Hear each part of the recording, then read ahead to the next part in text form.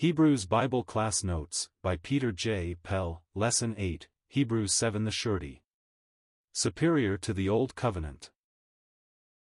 In the hall of some renowned college, we see upon its walls portraits of men, who, generation after generation, succeeded each other in office. One after the other passed away, and those who take their places will do likewise. Thus it was with the Aaronic priesthood. Priest followed priest in the exercise of his office, one after the other appeared on the scene only to be succeeded by still another. In contrast to this, we have in the entrance hall to our chapter, the portrait of one whose priesthood was continuous. It was neither derived from another nor transferred. In character it was unique, and in duration, eternal.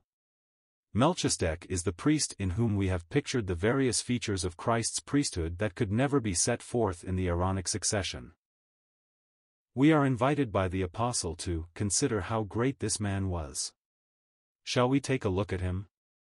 As we do, we discover a galaxy of bewildering glories, and we do not wonder that the warnings and exhortations of chapters 5 and 6 were needed, before the theme of Christ's royal priesthood could be fully developed.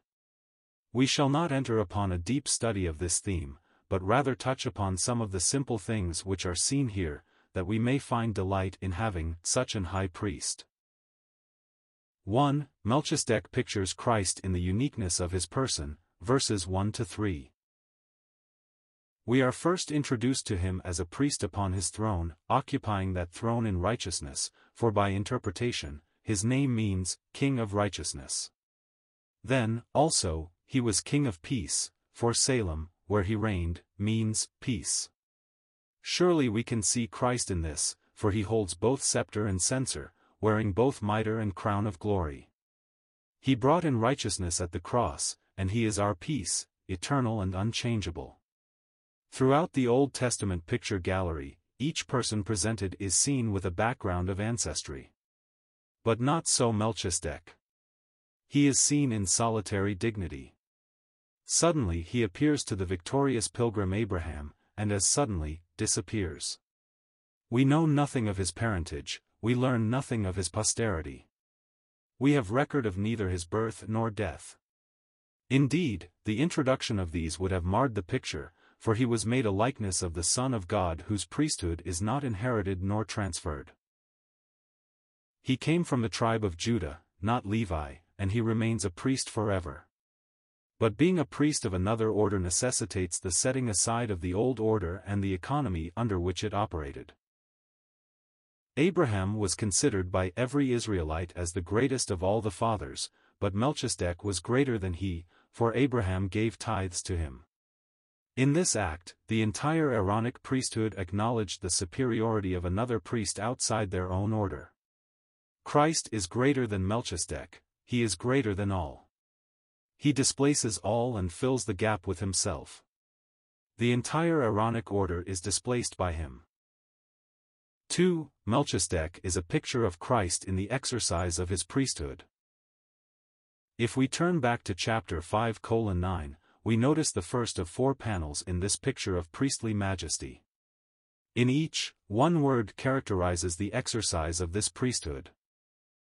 1. Salvation. As high priest after the order of Melchizedek, Christ is become the author of eternal salvation to all who obey him.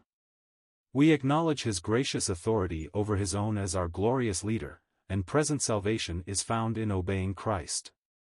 Here in this scene is the pathway in which he once walked, and we are called to follow him in it. From above he holds out to us the golden scepter. And we need grace from the place where he's now on the throne, and his strength shall be ours on the road. How much we need this preservation from the defiling influences of the world through which we pass. Coming back to our chapter, we notice a second characteristic. 2. Blessing. We read that Melchizedek blessed him that had the promises, verse 6. What a lovely picture we have here. Abraham, the pilgrim, had just returned from his victory over the world powers of that day. The man who was aloof from the world could overcome the world and deliver his brother Lot, who was taken captive by it.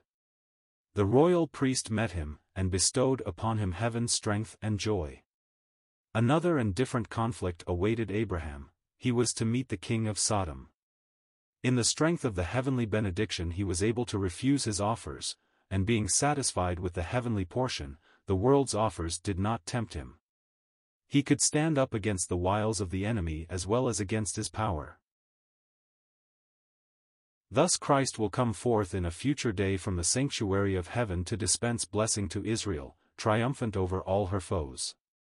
He will sit as priest upon his throne, according to the prophet Zechariah. No doubt there will then be the full exercise of the Melchizedek priesthood, but now, as high priest of good things to come, he gives us a blessed foretaste of it all. Every good thing with which God will bless his people is at his disposal, and it is his great delight to bestow it upon us.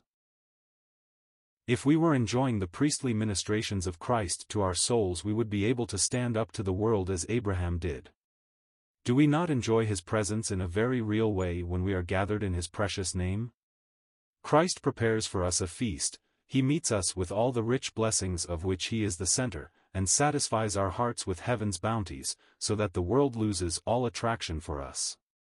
Then too, we have the privilege of bringing some token of our homage, as did Abraham to Melchizedek. The bread and the wine suggest what he is to us, and we unite in giving to him our highest tribute of praise, for he is worthy. The third characteristic we find in verses 11 to 19. 3. Perfection. The law made nothing perfect, verse 19, for it was not the final thing. Both the law and the priesthood associated with its administration pass off the scene, superseded by Christ, who, in contrast to its long succession of dying men, exercises the priesthood after the power of an endless life, verse 16. The law brought neither satisfaction to the heart of God nor relief to needy man, nor could it bring the two together, and so there is the setting aside of the commandment given before for the weakness and unprofitableness thereof. Christ makes everything perfect, he, the Eternal One, imparts eternity to all he touches. Then the last word we will notice is 4. Approach. By a better hope we draw nigh to God, verse 19. Of old, a great throng stood outside the doors of the sanctuary. They had no access within its holy place, and the son of Aaron could not bring them in. True, he himself entered once a year, but it was only for a brief moment, and then with fear and trembling. Grace has done what the law could never do, it has brought us to God. Our hope is Christ at the right hand of God. He has gone in, and so may we. Because he is there, the presence of God is to us the most attractive spot in the universe, and we draw near to God with delight. As we close the chapter, we have a blessed presentation of our Lord Jesus in contrast with the earthly priests. We gaze with wonder and joy. Saluted by the eternal God as partner of his throne, he is priest forever, confirmed in his office by the divine oath, verse 21. He is surety of a better covenant and thus guarantees its fulfillment, verse 22. He ever lives to save those that come unto God by him, with a complete salvation from the outermost edge of the pit to the very heart of God. An Israelite, seeking the sympathy of a priest, might find the gracious man he formerly knew succeeded by a different type. Christ is ever the same, and he meets exactly the need of every heart. He is the very kind of high priest that we need, and his fitness is seen in the following verses as his character is portrayed in a sevenfold glory, verses 26 to 28. He is holy, devoted to God in love, with a heart throbbing in unison with the heart of God. He is harmless, laying a gentle hand upon us with a tender touch. He is undefiled, unsullied in character, with glistening white garments that shall never know one speck or stain. He is separate from sinners, the heavenly Nazarite, who is drawing our hearts to the scene where he is. He is higher than the heavens, now in the presence of God, making that place the home of our hearts. He has finished the work, his one offering has satisfied the altar.